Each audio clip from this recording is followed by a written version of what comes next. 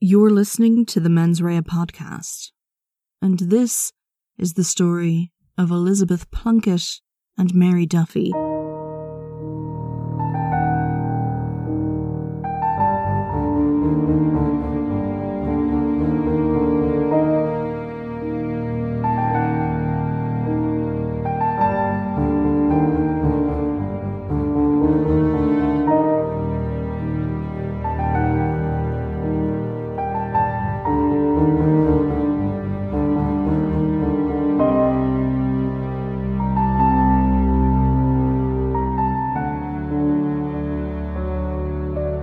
In the summer of 1976, Elizabeth Plunkett was 23 years old. As recounted in an episode of the TV3 documentary show Crimes That Shook Ireland, Elizabeth worked as a foreign currency clerk at a banknote printing company called De La Rue in Dublin City. She and her family were from Ringsend.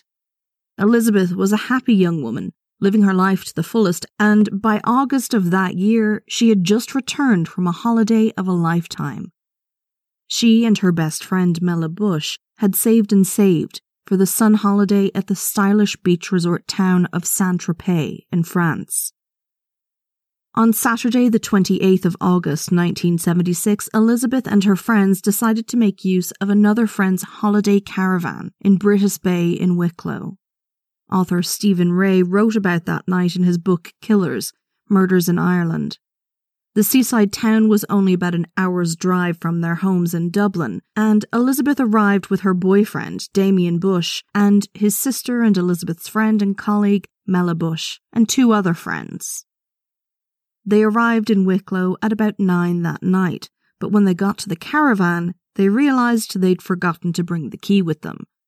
Damien Bush left the four others at McDaniel's pub, still in a merry holiday mood despite the hiccup in their plans, and went to ring the owner of the caravan, Iris Turner, up in Dublin. When he returned to the pub, there was a pint waiting for him, and he brought the good news that Iris was on her way. She'd agreed to drive down and drop off the key. But just after things seemed to finally work themselves out and the holiday weekend was about to kick off, Damien and another man in the group started talking about the sale of a car. The lads started to argue, and Elizabeth got annoyed.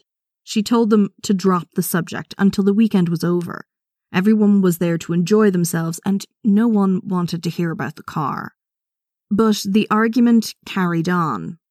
It hadn't been dropped by the time Iris arrived with the key for the caravan, and Elizabeth announced that if the two didn't stop, she was going home. And then, in the packed pub, she disappeared. She'd gotten up from the table and walked off, but never came back. Elizabeth had followed through with her threat to leave. She started walking away from the pub, in the direction of home. Shortly after she stormed off, a car pulled over next to her, and Elizabeth was never seen alive again. The group of friends got up to leave only 10 minutes after Elizabeth had.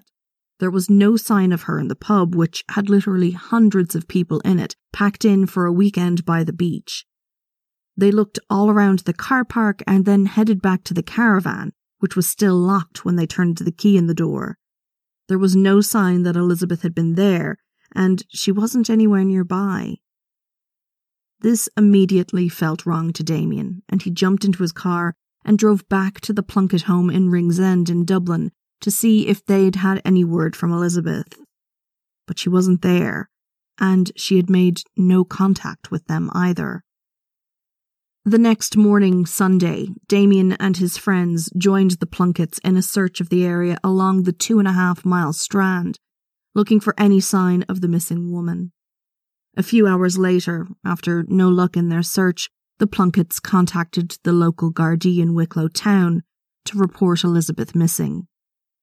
A search began, but little was found.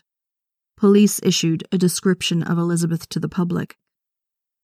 Gardaí did receive one interesting call that weekend, though.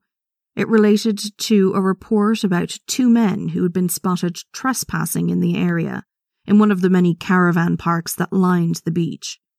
Detective Garda Joseph Nealon went to check it out and found that there were indeed 2 men at McDaniel's caravan park, and they had lit a small fire in one corner of it. The 2 men were in their 30s or 40s and told Garda Nealon that despite the fact that one was short and fair and the other was tall and dark, that they were brothers on holiday. They said that they were burning rubbish, and they were trying to dry clothes that they had gotten wet the day before, and that they were working at a forest down in Fethard, County Tipperary. They gave their names as John and Geoffrey Murphy, and an address and phone number. Both of those turned out to be false, but Garda Nealon had taken down detailed descriptions of both men and noted that they were driving an Austin car. He took down its reg plate number too. This would prove significant. The Garda told them that, as they weren't staying at the caravan park, they were trespassing, and asked them to move on. The search for Elizabeth continued, and eventually by the 4th of September the search area was widened. It was decided to include a nearby 40-acre woodland, just north of the Strand itself. Volunteers gathered to help search the area, and that evening a blue sandal was found near to the entrance of the woods, between its boundary and a clearing that contained an old sandpit. The Plunkett family confirmed that this sandal had belonged to Elizabeth. It was unique. Elizabeth had bought the shoes while she was away just a few weeks before in Saint-Tropez. Another find alongside was a watch, also later identified as having belonged to Elizabeth. Although finally something had been found to indicate where Elizabeth had got to, a solitary shoe and a watch nearby miles from where she was last seen, was not a good sign. The next morning, a Sunday, and now a full week since Elizabeth had disappeared, a call was placed by the Wicklow Gardaí to Dublin. The Garda Technical Unit, also known as the Murder Squad, were being called in. Further searches then took place in the woods. It was incredibly overgrown, and so, according to Stephen Ray, members of the Murder Squad hacked their way through the undergrowth, looking for any clues as to who had been out in the forest in recent times, and any further sign of Elizabeth Plunkett. Very little was found that seemed out of place. One item was a small square of cardboard found a few feet from the roadway. The cardboard had a hole cut into it, and a piece of twine put through that. It looked like a label of some sort. On the cardboard, the name Geoffrey Murphy was written in pen, the name of one of the men that had been found burning clothing in a caravan park the day after Elizabeth had gone missing. The only other find was also quite unusual. Retired detective Tom Connolly describes in his book his recollection of finding a pair of size 6 men's boots in the woods. They'd been repaired at the heel with a steel plate, but this was held to the sole by brass pins, which was very unusual. Both items were held as possible evidence in the ongoing missing persons case. But then, the trail went cold. A few weeks later, on Wednesday the 22nd of September 1976, Mary Duffy went to work in Castlebar, County Mayo. According to author Stephen Ray, she was one of 7 children and lived with her elderly parents on their farm in Belcarra. That morning, she and her younger sister, 21-year-old Christina, had gotten a lift into Castlebar with a neighbour to head into their jobs. Mary was a hard worker. She had 2 positions in the town. During the day, she worked at a shop in the town, and then, in the evening, she'd head to a nearby cafe, where she worked as a cook. Most days she started around 9 in the morning and finished after 11. She spent nearly the whole day standing, despite the fact she had back problems caused by spinal issues she'd had from birth. But she was motivated. Mary wanted to save up enough money to emigrate to the United States, where she knew she'd be able to have a better quality of life, despite having left school at only 14. That Wednesday, Mary wasn't feeling great. She'd had a persistent sore throat, but she took some pain pills and carried on with her day. She left work as usual just after 11 p.m. and walked to a telephone box near to the cafe. She rang a garage nearby that her brother Michael worked at. She wanted to know if he'd be able to give her a lift home, but the call wouldn't go through. So she walked a little further away and tried ringing the garage from yet another phone kiosk, near to the train station in Castlebar. A young brother and sister were using the phone when she arrived, and they remembered seeing her when they hung up at around 11:15. They held the door open for her as they left. This time, Mary got through to her brother's workplace, but Michael wasn't there. She spoke to the owner, who said he'd pass on a message when he returned that Mary was looking for a lift, and that she had started the walk home. When Michael Duffy didn't pass her on the road that night, and Mary didn't return home, her family assumed she'd decided to stay in the town that night, and that she'd gone straight to work again in the morning. But Mary wasn't expected in work on Thursday morning, so no one in the shop realized that she was missing, and her family thought that she was in work. The alarm wasn't raised until Thursday evening that Mary Duffy was missing. It was then that people realized she'd been gone more than 12 hours, and that she seemed to have vanished without a trace. Her family had called friends to see if they could locate her, but they couldn't, and so at midnight, Christina, Mary's younger sister, rang the local Gardaí to report Mary missing. On Friday the 24th, Gardaí went house to house in Castlebar, asking the residents who lived along the route Mary would have taken home 2 nights before if they may have heard or seen anything relevant to the search for the missing woman. Gardaí were told by a number of people that they had heard screaming that Wednesday night, but that at the time they thought that it had been young people messing around on their way homes. In the episode of Crimes That Shook Ireland, local man Padraig Lyons lived in Lakeshore Drive with his wife in 1976. The night of the 22nd of September, he heard screams. He'd been out in the pub that evening, watching, of all things, Roots. He told Gardaí that he had left the pub at about 11:15 and that just after he had arrived home, he heard screaming outside. What struck him initially as the sounds of a young woman in distress. Mary, his wife, went to the front door and saw a car pulling away from outside the house. It was an incident that they both brushed off as insignificant until they heard that Mary Duffy was missing. When they got the news that Friday, they went straight to the Gardaí to report what they'd heard and seen. Another local man who had information of interest to the Gardaí at the time appeared in that TV3 documentary. Cyril Killeen, who lived in the area in Castlebar, recalled how that night he had come home late that evening after going to the cinema in Westport with his mother and girlfriend. When he pulled into his drive, he found that there was an unfamiliar car parked alongside it. He took note of its reg plate and that there were 2 men in it. 30 minutes later, he left the house again to drop his girlfriend home, and the car was gone. During the course of door-to-door inquiries, Cyril was questioned by the Gardaí and, as a sort of afterthought, told the Gardaí what had happened. He had no idea how relevant the information would prove. Gardaí were also contacted by a shopkeeper in nearby Mam, who was concerned by 2 men who had called into his shop for petrol on the evening of the 22nd. They were travelling in a Ford Cortina with a Dublin registration plate. The car had been painted black, but it had obviously been done at home and not professionally. There were brushstrokes visible, and it wasn't proper car paint that had been used. The shopkeeper reported that the passenger in the car had gotten out, leaving the driver looking over a map, and had asked the shopkeeper for £3 worth of petrol. The shopkeeper noticed that the man had an English accent, rather than the Dublin one he was expecting from the reg plate. The shop owner tried to get talking to the man, but his attempts at conversation were deflected. The petrol was paid for in £3 notes, and then the men drove off north, in the direction of Lennon. Something about the encounter didn't sit right with the shopkeeper, and he took down the reg plate.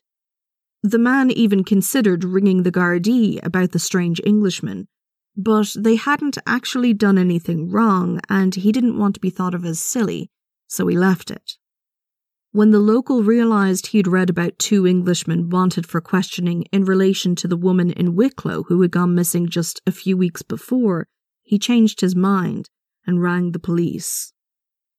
Gardaí and Wicklow were notified that there was a case of another missing young woman ongoing, clear across the country in County Mayo, and that 2 Englishmen had been seen relatively nearby, about an hour's drive south.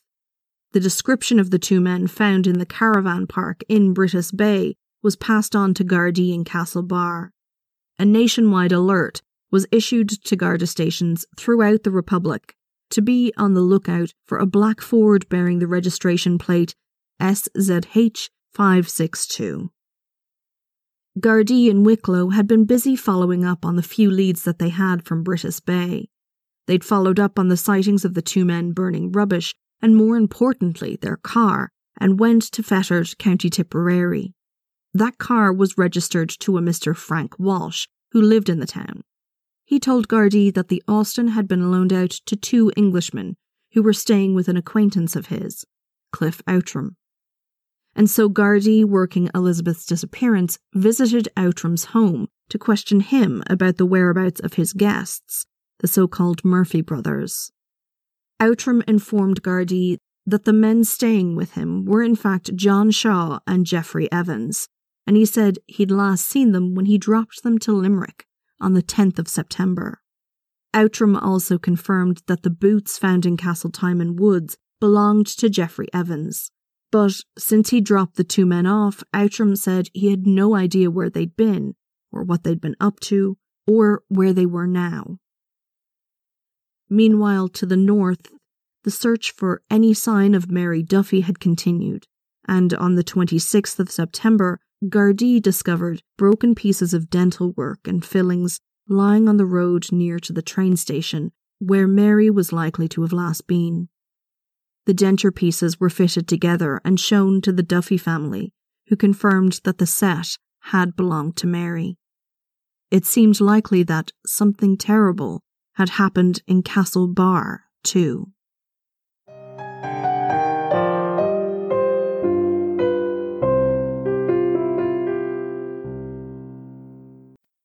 Gardaí were at that point on high alert. 2 women were missing, presumed dead, and both seemed linked to mysterious men with English accents, travelling in a shoddily painted car. At midnight on the night of the 26th of September, 2 Gardaí spotted the oddly painted car parked alongside the promenade in Salt Hill, an area adjacent to Galway City, about an hour-and-a-half drive south of Castlebar.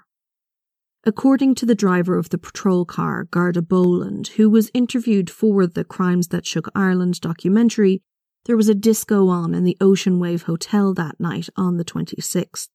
It was one of the very few places where a nightclub of sorts ran in that area at that time. There were a lot of young people around.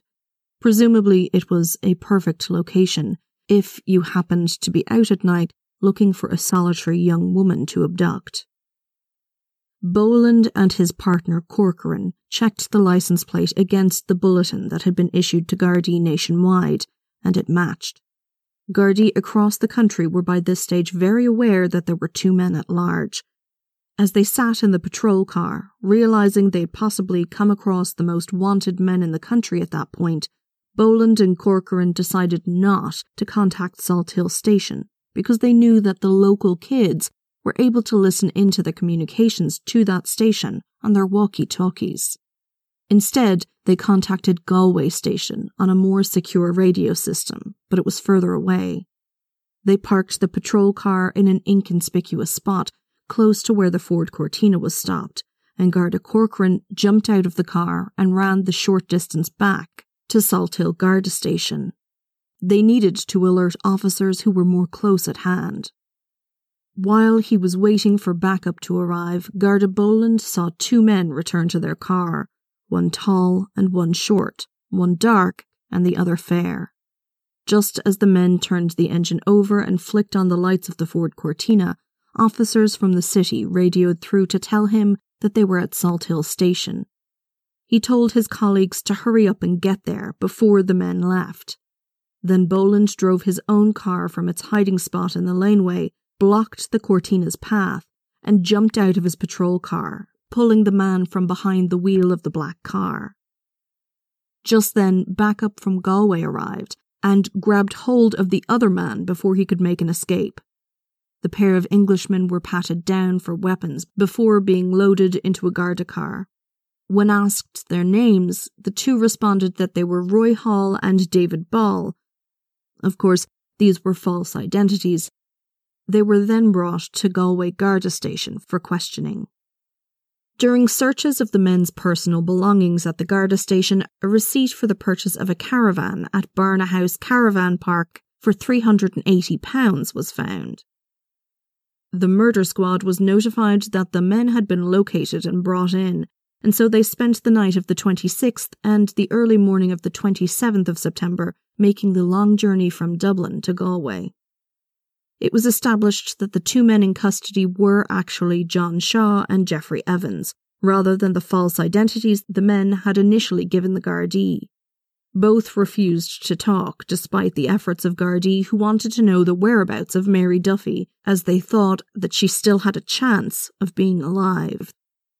The men would say nothing, though, and so were placed in cells overnight after being informed that they were being arrested on suspicion of being in possession of a stolen vehicle. John Shaw was born in 1944 in Wigan. He came from a family of coal miners and had worked in the mines himself for a time, but it's fair to say that Shaw made his career in the world of criminality. Between the ages of 14 and 30, he accumulated 23 convictions in Britain, mostly relating to burglary and theft. However, in 1971, he received a 7.5-year sentence for attempted rape at Liverpool Crown Court, and a number of years earlier he was convicted of indecently assaulting a young boy in Wigan. Geoffrey Evans was born in 1942 in Tidsley in northern England. Like Shaw, he also racked up a number of convictions through his teens and 20s, 36 to be exact, up until he hit the age of 33. In 1975, Shaw and Evans left England, with Shaw leaving behind a wife and 3 children, as well as his extensive criminal records, and they arrived in Ireland. However, both of them left with the knowledge that they were wanted by British police for questioning in connection to 3 sexual assaults in the Manchester area, with the victim of one of those attacks purportedly the daughter of a high-ranking police officer. But with all that out of the way and with them out of the jurisdiction, Evans and Shaw immediately set about burglaring houses together and found themselves before the Circuit Court in Cork on the 5th of February. Each were found guilty and sentenced to 2 years in prison, on the basis of only one of the 16 counts they were charged with. That was how they had found themselves in Ireland, and how, when they both finished their time in Cork and Mountjoy prisons, they had met up again in Fethard, at the home of Cliff Outram, where their rampage of burglary, rape and murder had begun again. The morning after they were picked up for questioning, Shaw got the attention of one of the officers and asked him if he could go to the toilet. He was told to use the one in his cell, but he told the Garda that it was broken, and so he was led to a bathroom elsewhere in the station. While alone in there, Shaw managed to crawl through a tiny window in the small room, measuring just 26 inches by 16. Thankfully, though, the Garda immediately saw what was happening and raised the alarm. Gardaí outside the station also saw their detainees break for freedom and gave chase. According to Stephen Ray in his book, Shaw had managed to get about 200 yards from the window before he was tackled to the ground by a number of Gardaí. He'd decided to put up a fight this time, and there was quite a struggle to get him to give up his escape attempt and bring him back to the station to be questioned further. Both men were questioned separately and extensively that day in the hopes that Mary Duffy might be found and brought home, but neither man would admit that they had done anything wrong. During Evans' questioning, he was asked to account for his and Shaw's movements after they had borrowed Frank Walsh's Austin car. Evans told Gardaí that he and Shaw had gone to Dublin and that after collecting his suitcases, they drove to Dunleary. He said that night they had both slept in the car and in the morning they travelled south to Brittas Bay. After that, they'd gone to Arklow where they stayed on Saturday night and then they'd returned back to Brittas Bay on Sunday. Evans was adamant that he and Shaw had not been in Brittas Bay on Saturday, the day that Elizabeth Plunkett was abducted. He said he couldn't account for the sightings of their car. Evans did eventually slip up, though. Gardaí brought up the strange pair of black boots to him. Evans said that he had left a pair of boots in Outram's and described them in detail, size 6 with repair on the heel, held to the shoe by brass screws. Gardaí informed Evans that they had in fact found those boots, but they weren't in Cliff Outram's house. Rather, they were in the woods out by Brittas Bay. Eventually, Evans changed his story, admitting that he and Shaw had been in McDaniel's pub on that Saturday night, the night that Elizabeth went missing. But during questioning, both continued to deny any involvement in the disappearance of either women.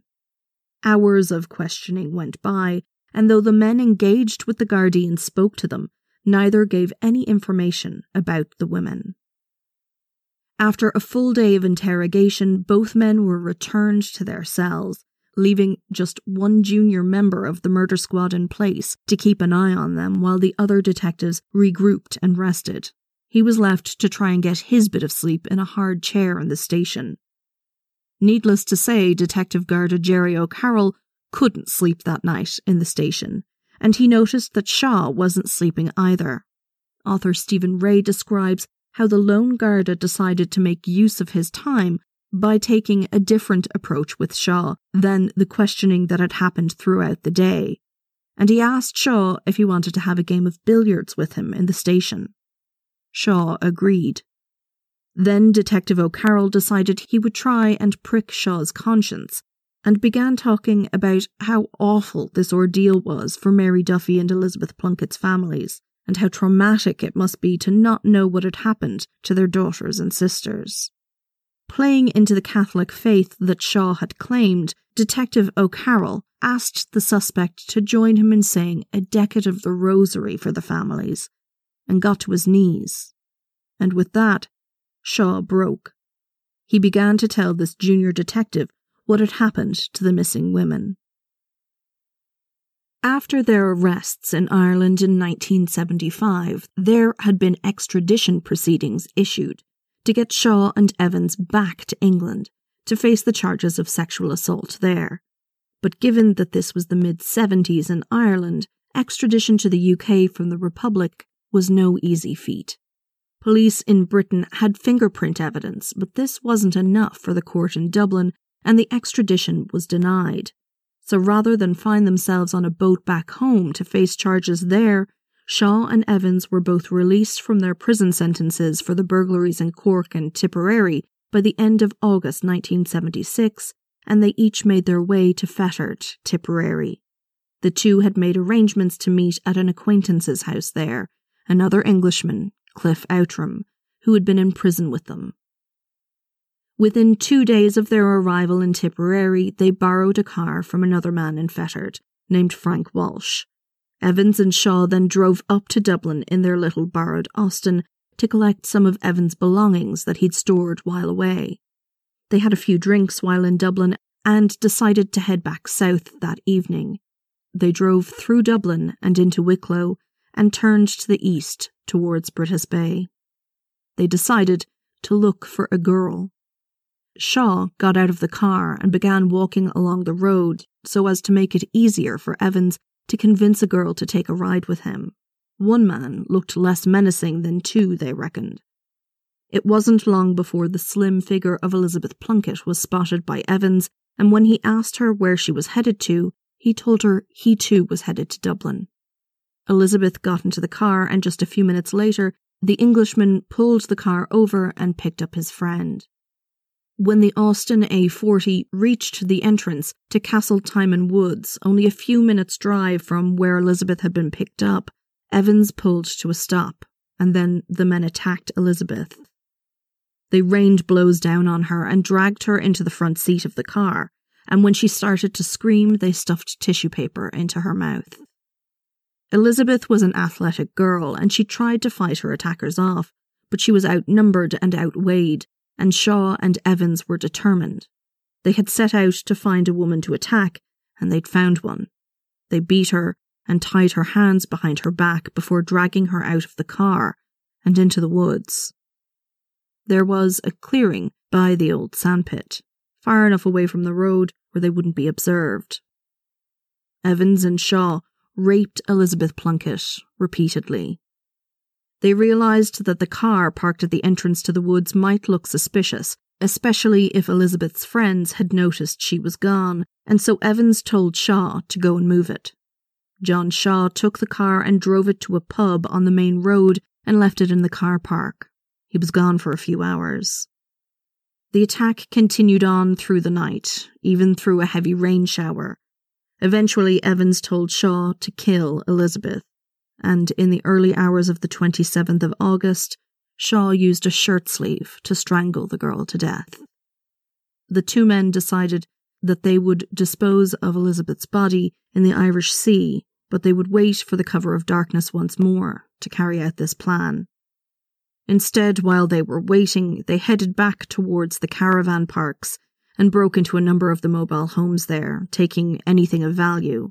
They took any cash they found, as well as larger items like a portable TV and a record player.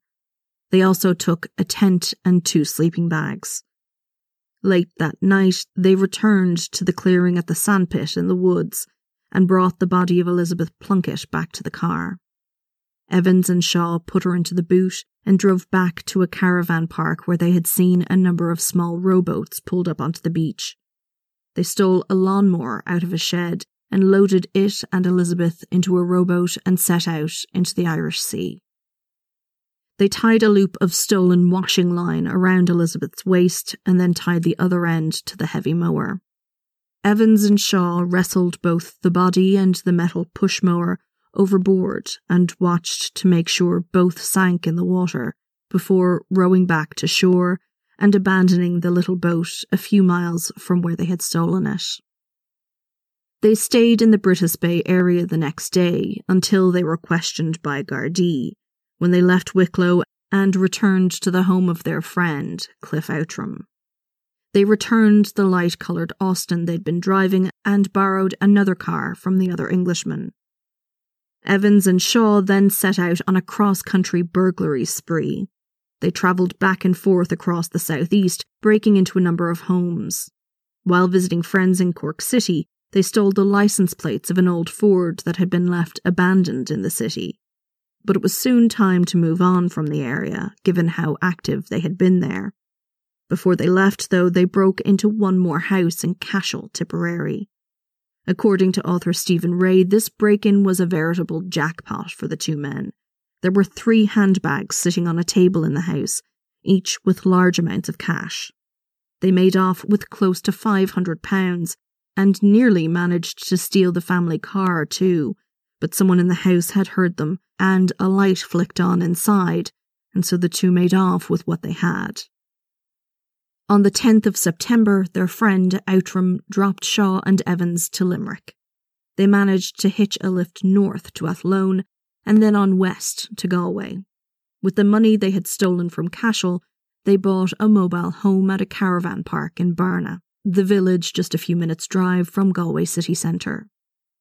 Soon Connemara was riddled with burglaries. Shaw and Evans robbed homes and businesses and also stole a green Ford Cortina from outside a garage in Clifton. They fitted it with new stolen tyres and the licence plate they'd taken in Cork. In fact, they returned to Cork briefly with the car, and while there they went to a local Dunnes Stores and bought some paint and brushed the entire car with it. It was a bad paint job, but they were no longer driving a stolen green Ford Cortina with stolen plates. They now had a black one, sort of.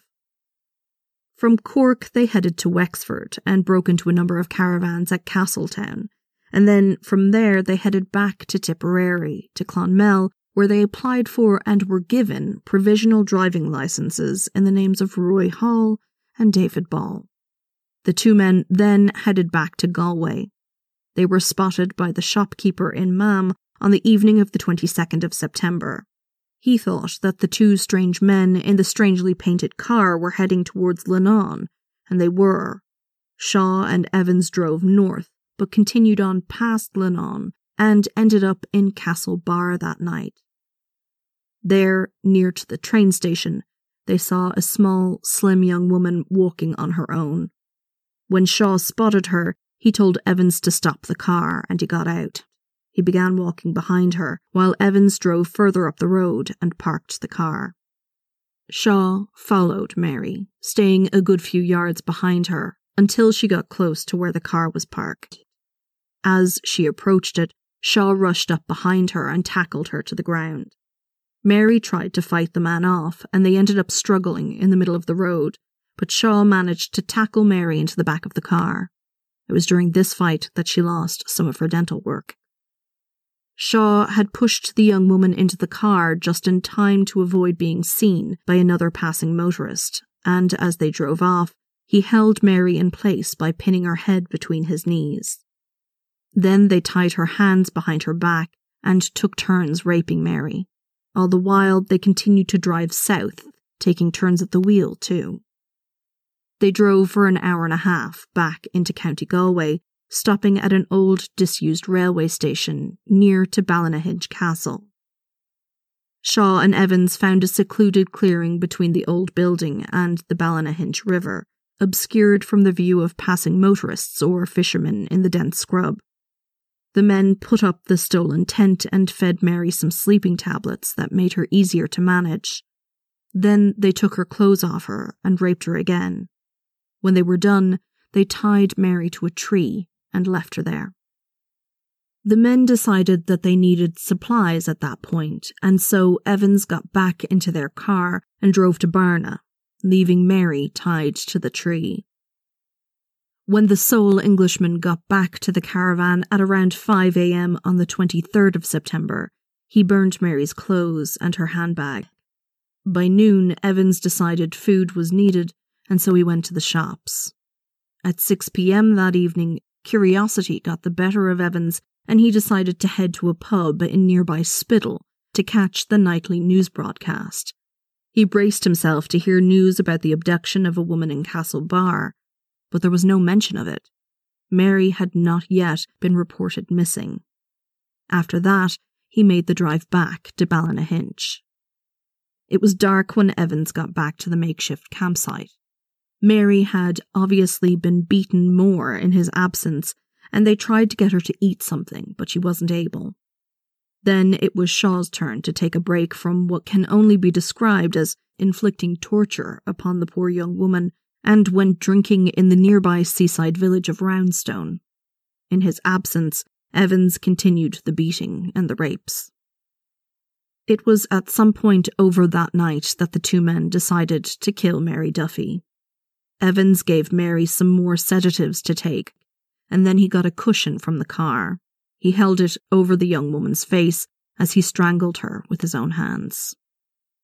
The two men then loaded Mary's body into the boot of the car, and Evans began a short drive along the lakes and waterways found in the foothills of the mountains of the 12 Bens, and made their way to the picturesque lake of Loch Ina. They drove along until they came to a boathouse on the lake and pulled over. The spot was entirely isolated and utterly deserted in the early hours of the 24th of September. Evans and Shaw carried Mary's body down the steps from the car to the small dock, and then Evans smashed a window in the building to retrieve some oars for one of the boats tied nearby. Then, on the instructions of his accomplice, he gathered up anything that had a bit of weight to it and put those in the boat alongside Mary. There were 2 bricks, a sledgehammer, and a small anchor. All were tied to Mary, and then Evans and Shaw rowed out and dumped her into the lake. They rowed back to the shore and ended up pulling the boat in a good ways from the boathouse, so they had to walk back to the car. Evans and Shaw then headed back to their campsite at Ballynahinch and packed up their sleeping bags in the tent. Shaw's jumper was covered in blood, so he had to take it off, and it was bundled with Mary's clothes and then burned on the spot. They decided to drive back to the lake and return the boat to its original moorings so that no one would suspect it had been used. On the way there, they stopped off periodically and dumped their camping gear piece by piece into the streams and lakes commonly found in that part of Galway. Once the boat was returned to its proper position outside the boathouse on the loch, the shoddily painted Ford turned back and headed to Barna, where the men had established their base at the caravan park. They arrived there at around 11 a.m. on the 24th. After laying low for what amounted to only a handful of hours, Evans and Shaw were back in their car, driving around Galway City and the adjacent area of Salt Hill. On the 26th of September, they spent that evening looking for another young woman to grab. There were a number of girls that were walking alone that evening, but Evans was particular, saying he wanted a quote-unquote small bird, someone who was slim and slight, like Elizabeth and Mary had been. That's what the pair were doing when Gardaí from Salt Hill spotted the suspicious car sitting by the promenade that night, leading to their arrest. Once the story of what had happened to the women had been got from Shaw, that information was brought to Evans, and he too confessed to their murderous cross-country trip. The following day, the 28th of September, Shaw was brought back up to Loch Ina to show Gardaí where he and his accomplice had dumped Mary Duffy's body. He had told the Gardaí he wanted to cooperate fully with them, and was very willing to point out the various places where things had happened. Gardaí wanted not just to corroborate his story, but also to try and confirm that Mary Duffy had in fact been killed, and hadn't been left out in the wilderness to die. Shaw showed Gardaí where he had thrown 2 rings the men had taken from Mary Duffy's body after he had killed her, which were subsequently found during the course of Garda searches of the area, as well as the clearing in Ballynahinch, where the 2 men had held her captive. There, the Gardaí found the remains of their campsite. There was a plastic ground sheet found, and after being examined, a palm print was found on it. This was later matched to the palm of Mary Duffy. Shaw pointed out all the relevant places to the Gardaí. After he'd taken them on a tour of Connemara, showing the Gardaí everywhere he and Evans had stopped, Shaw was brought down to Wicklow as well, and identified the places involved there too. As soon as the story was got from Shaw, Gardaí in Wicklow, working on the Elizabeth Plunkett disappearance, were contacted. Officers were dispatched to Brittas Bay to search for her body. However, that search didn't last long, as Elizabeth's body had actually washed ashore in the tide 65 miles away on the southern coast at Duncormac in County Wexford. 2 weeks later, after an extensive and painstaking search, civilian divers drafted in to help by the Gardaí recovered the body of Mary Duffy from Loch Ina. She had become caught up in the rocks and a small cave on the lake bottom, 25 feet below the surface. On the 29th of September 1976, John Shaw and Geoffrey Evans appeared in the district court in Wicklow, now charged with false imprisonment, rape, and the murders of Elizabeth Plunkett and Mary Duffy.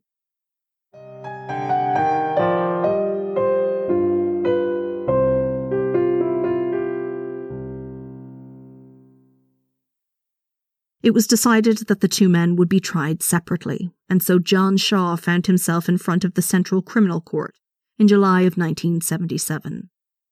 But the trial was to be anything but straightforward. The trial proper was halted for a so-called trial within a trial to establish what evidence gathered by the Gardaí during the course of their investigation would be admissible and therefore heard by the jury. Shaw's defence raised 2 important matters. First, they argued that there was no warrant issued to search the caravan in Barna, and anything found there was therefore inadmissible. Secondly, and most crucially, Shaw had initially been detained in relation to the theft of a car, not rape, false imprisonment, or murder, meaning that he was being unlawfully detained at the time of the statements made by him confessing to those crimes, and when he showed the Gardaí the locations involved, despite having been cautioned. On top of that, he had not been brought before a court at the earliest opportunity to be charged as was proper. The argument basically boiled down to an allegation that the Gardaí had infringed upon Shaw's constitutional rights and that the evidence gathered due to that should be thrown out. The trial judge, Mr. Justice McWilliam, agreed with the defence during this hearing and therefore refused to allow Shaw's statements to be admitted during the trial. Senior counsel for the state, John Lovett Dolan, had his work cut out for him without this evidence. He was relying solely on circumstantial evidence, and this was tenuous at best. In his closing statement, he asserted that, quote, an extraordinary chain of coincidences, end quote, proved that Shaw had committed the murders. Meanwhile, Shaw's defence barrister, Rex Mackey, senior counsel, rebutted with the question, quote, have the jurors ever heard such nonsense? End quote. The state had presented nothing more than conjecture, and much more was needed to convict, he said. When it came time for the jury to deliberate, without the benefit of hearing the evidence of Shaw's own confession to the crimes, the 12 men failed to agree upon a verdict. This result, though, what's often referred to as a hung jury, meant that all was not lost for the Director of Public Prosecutions, an office that at that stage had only taken over from the role of the Attorney General 3 years before. Because the trial had ended without a verdict, they could have another go of it. John Shaw would face a second trial, and Jeffrey Evans would remain in custody until that proceeding was over. Mr. Justice Declan Costello presided over Shaw's second trial, which took place in January and February of 1978. Again, a voir dire hearing took place to establish what would be admitted as evidence by the prosecution. This hearing went differently to the one before, though. Hair evidence was disallowed, as it had been gathered by a member of the Gardaí instead of a doctor, breaching Shaw's constitutional rights to bodily integrity. But more critically, the statements made by Shaw while in unlawful custody were allowed to be put before the jury at this time. Justice Costello decided that while the act of detaining the defendant amounted to an illegal act and a breach of his constitutional rights, the violation was not a conscious and deliberate violation in the circumstances. Furthermore, he said, even if it was a deliberate and conscious violation, he ruled that the statements could be admitted due to the extraordinary circumstances in the case. The Gardaí were trying to find Mary Duffy alive. The evidence would be heard, and this time, Shaw was found guilty.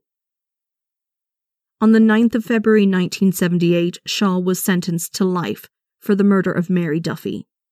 He also received 14 years for the charge of rape and a further 2 years for false imprisonment.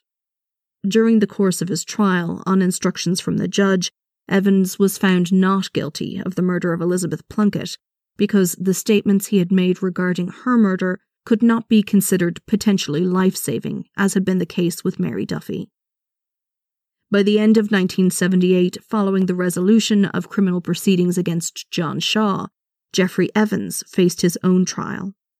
On the 8th of December, he was sentenced to life for the murder of Mary Duffy, and then, on the 20th of that month, that was followed by a further 20-year sentence for the rape of both women. Both men appealed their sentences, saying that the statements that their convictions had been based upon were given during the course of a detainment that was unconstitutional. Gardaí had certain allotments of time that they were allowed to detain people for, and in their case this time had run out by the time Evans and Shaw made their statements. Those statements, they argued, were therefore the fruit of the poisonous tree, and inadmissible in court. Without them, their convictions were unsafe, and they should all be thrown out.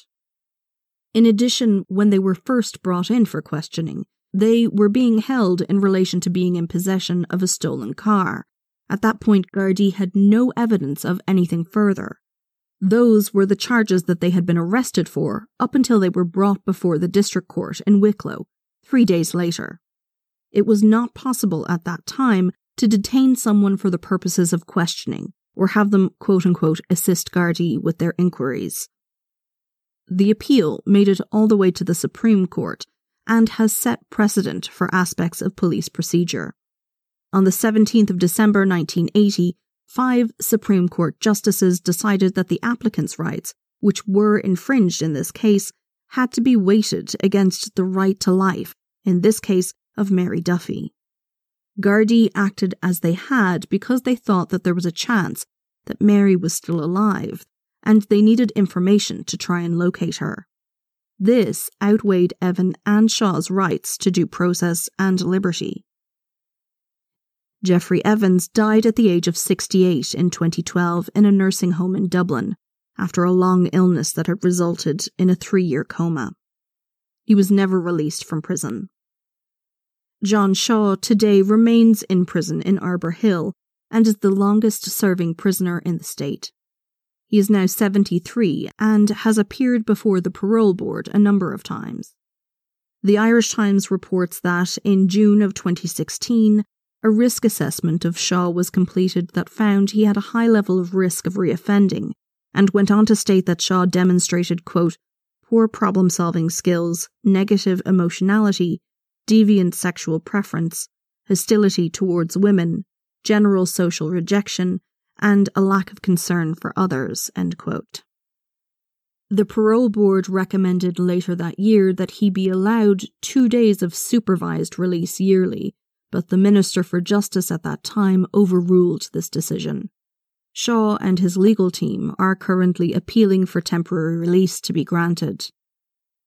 Following Jeffrey Evans' death in 2012, retired Detective Garda Jerry O'Carroll, who had elicited the confession from Shaw with a friendly game of billiards and a suggestion to say the rosary, spoke to radio host Joe Duffy on Radio 1's Liveline programme.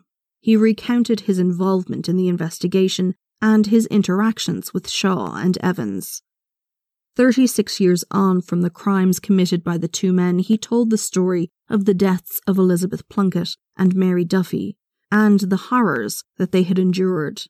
Most chillingly, O'Carroll recalled that while driving Shaw to the locations of the crimes, Shaw had confided in the young Garda that he was relieved. Shaw had said, quote, I'm glad you got me. We were going to kill one a week. Thank you for listening to Mens Rea, a true crime podcast. Don't forget, if you like us, subscribe and leave a review. Better yet, tell a friend. That really is the easiest way to support your favourite podcasts. You can find us on Facebook, Twitter and Instagram at Mens Rea Pod, or you can send an email to mensreapod@gmail.com. This podcast is made possible in part from generous donations by supporters on Patreon. Special thanks this week to Lou, Martin and Prudence, Brian McNulty, Philippa Duthry, Sarah Duffy, and the excellent podcast Beyond Contempt. Your support means the absolute world to me, and I appreciate it so much. Patrons get ad-free and early release episodes as well as bonus content up to twice a month, and nifty merch. I hope you'll check it out. Also, a huge thank you to this week's sponsor, HelloFresh. Remember to head to hellofresh.co.uk and enter the code MENSREA at checkout to get £60 off. Supporting our sponsors also supports this show and keeps the episodes coming.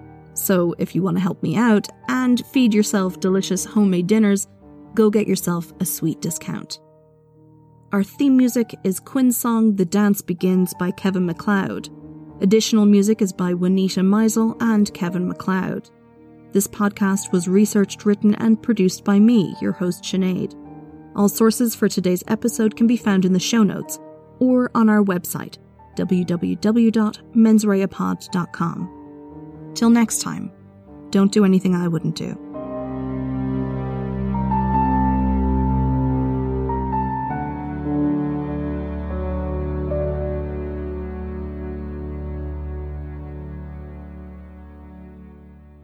Evans and Shaw immediately set about burgling houses. Burgling.